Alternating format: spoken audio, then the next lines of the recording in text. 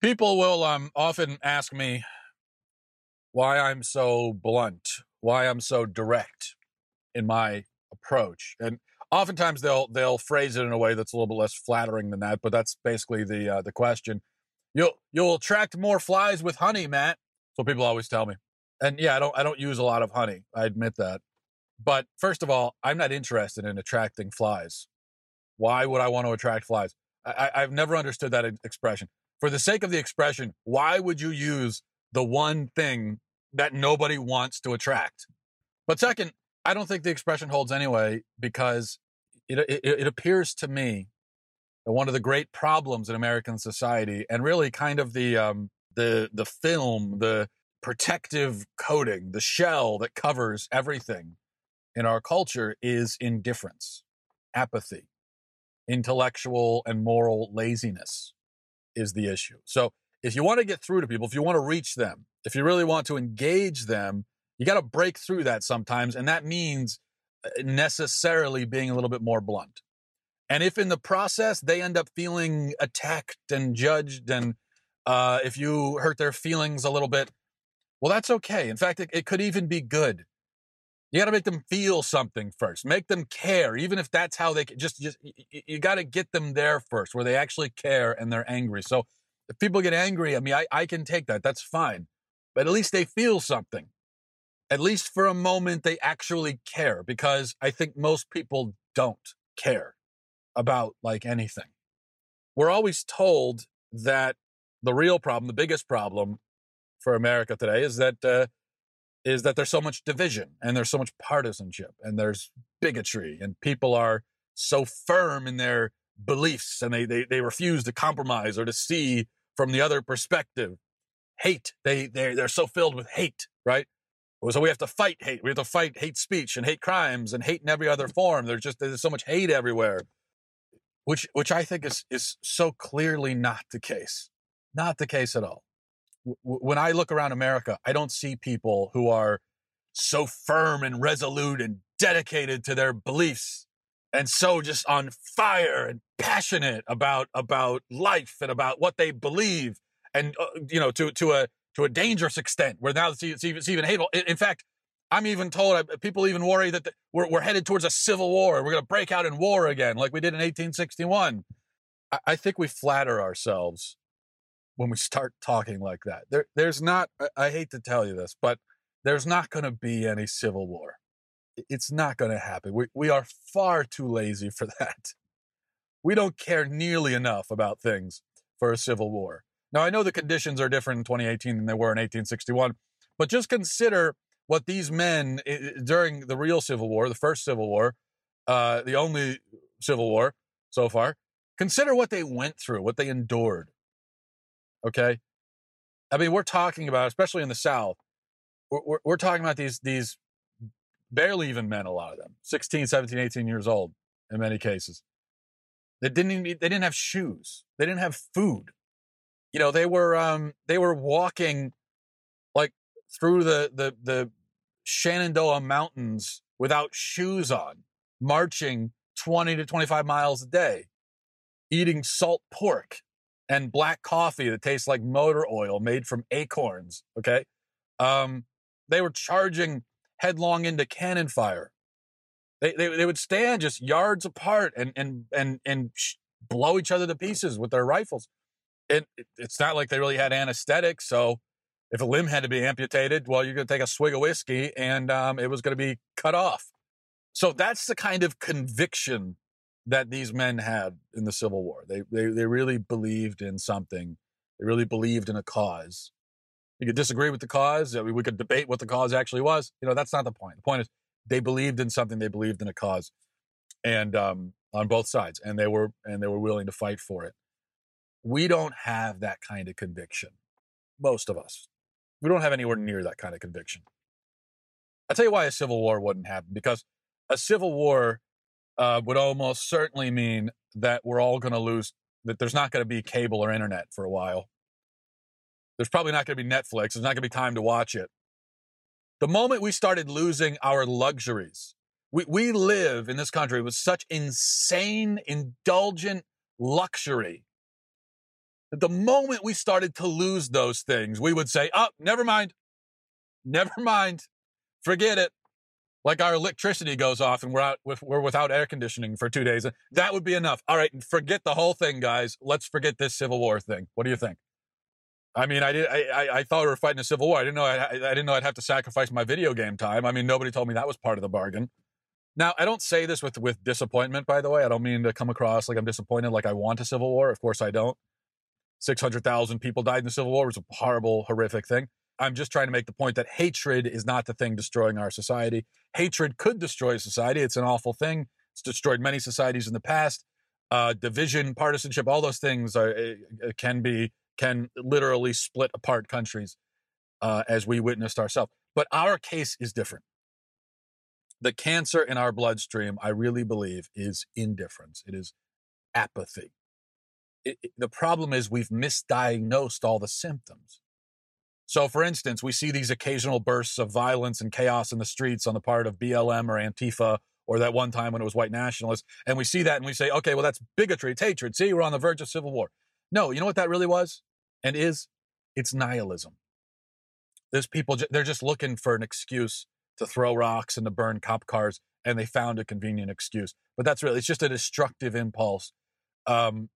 Remember famously the mayor of Baltimore during the riots in Baltimore, she said, well, we have to give them space to destroy, right? It's great leadership on her part. But that's really what they wanted. It was really, they just wanted a space to destroy. Why they were destroying things, didn't really matter. In fact, if you had pulled any one of them out and interviewed them, and some people did do this, say, well, what are you so upset about? But in many cases, they couldn't even tell you what they were upset about. Just not because they're not upset. They just were looking for a reason to do this, and so they did. That was nihilism. The same can be said for many of the recent mass shootings. I make this point every time there's a mass shooting because I think it's so important to realize that in most cases, when you hear about these monsters who go in and slaughter innocent people, in most cases, they are not really bigoted. The Charleston church shooting is a different case. Okay, that clearly was bigotry. But most of the time, I think it's not bigotry. It's not even really hatred. Even if the person is shooting up a school and he has some grudge against the people in the school. But I think that's not really what's driving it. And because what do you hear from the survivors of these shootings? The ones who witness this happen and they see the guy in the act. What do they always say? You almost never hear about a guy walking into a building, screaming obscenities, and just his face is red and he's on fire with rage and he's spraying bullets at these people that he hates. That's kind of the scene you would expect to see, right? But no, what you always hear is that they walk into a building and they have a blank expression on their face. And they are practically yawning while they go around killing innocent people. They do it casually. And if you could zoom in and just see their face and see nothing and see and hear nothing else, you would almost think, well, that's the face of a man waiting in line at the post office or at the DMV, That's what you would think, because it's just, or that's just the face of a guy sitting in traffic. It's this bored, despondent, empty face. So again, that goes to this emptiness and this indifference. Every day on the news, you see another example of this kind of thing. Some of the most extreme examples stand out. We remember them. You may remember the case a couple of years ago of the people who kidnapped a disabled man and tortured him and broadcast it live on Facebook. I don't know if you remember that case, but right after it happened, there were people saying, oh, this is a hate crime, it's hateful. No, because they were laughing while they did it. They didn't hate this guy. It wasn't hate. They didn't have anything against him personally. They were just utterly indifferent to his life. And so they thought they would amuse themselves by torturing him. That's all. They didn't hate him. What they felt towards him was something even lower than hatred. Another case of teenagers who laughed and made fun of a guy while he drowned in a reservoir. There was a very troubled man who went out and drowned. I guess he was trying to drown himself in a lake or a reservoir, and there were teenagers that happened to be standing on the shore and on the bank, and they saw it happen. They made no attempt to call 911. They made no attempt to save him, and instead they just laughed and they made fun of him. Again, they didn't hate the guy. They didn't know him. They were just completely indifferent to his life. Think again of all the cases of, unfortunately, there are so many cases of people committing suicide and live streaming it. And what do you hear about every time one of these things happens? You always hear about the people that watch the live stream and they cheer and they encourage the person to kill themselves. Do they hate that person? No, they don't hate the person. They don't know them. They have nothing against them. They just feel nothing towards them. Less extreme, but still another example is most of the vitriol and the vile, putrid filth that you see people spewing at each other online. You look at the comments under a YouTube video or on Twitter or whatever, and people say the most vile, awful things to each other and about other people. But there's not really hatred in it. It's just complete emptiness. Look, I get a lot of take it from me. I get so much of this myself. And I'll even, for lack of a better term, I'll call it hate mail. And I get so much of it. And anyone right now, you could look at the comment. I mean, no matter what I say or do online, the comments section will be filled with people who are just ripping me to shreds, right? But on the rare occasion when I make the mistake of reading some of that stuff, what I find is it's like they don't even really seem angry. These are just empty, sad people who are just reacting this way. They're reacting this way because they find it amuses them. It's entertainment. And also for me personally, the kind of things I talk about where I'm trying to get to, if I'm trying to break people out of that apathy and out of that indifference, well, they're going to react strongly against that because for them, they cling closely to it. And to be, when you try to separate them from it, they start to feel vulnerable and scared and afraid because this apathy and this indifference is also kind of a defense mechanism. So all of that, it's just indifference. The rising suicide rate itself speaks to this indifference. The drug abuse epidemic, our supposed mental health crisis, throw in all of our obsessive TV watching and our addiction to smartphones and the internet and the rabid kind of materialism that you see in our culture, the collapse of the family, the decline in religion. All of this goes back to the same thing: emptiness, indifference, apathy. So here's the secret about the nature of the disputes in our country. Most of the combatants screaming and fighting at each other, and throwing insults back and forth, most of them don't actually care that much. They're saying talking points. They're saying what they think they're supposed to say. They're repeating their lines that they've been given, and the people on the other side are giving their lines. But it's all just theater. Most of these people, they don't care. They haven't even thought about these issues. They've given no thought to them whatsoever.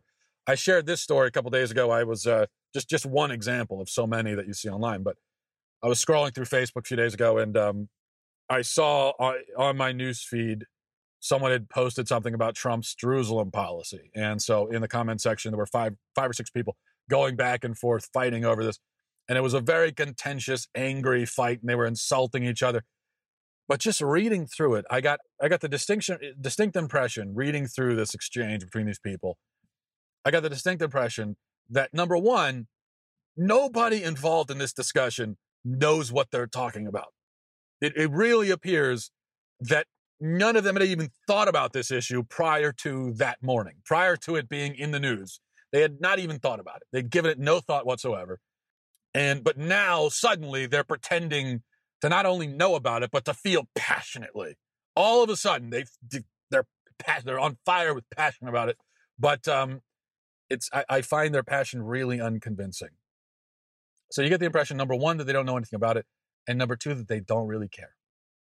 And that they're having this fight and it's just something to do, and then they'll quickly go on to the other thing. You can even imagine, in your head, you can imagine like one of these guys in line at Starbucks typing furiously, "No, you're so stupid, you're wrong, this is blah, blah, blah."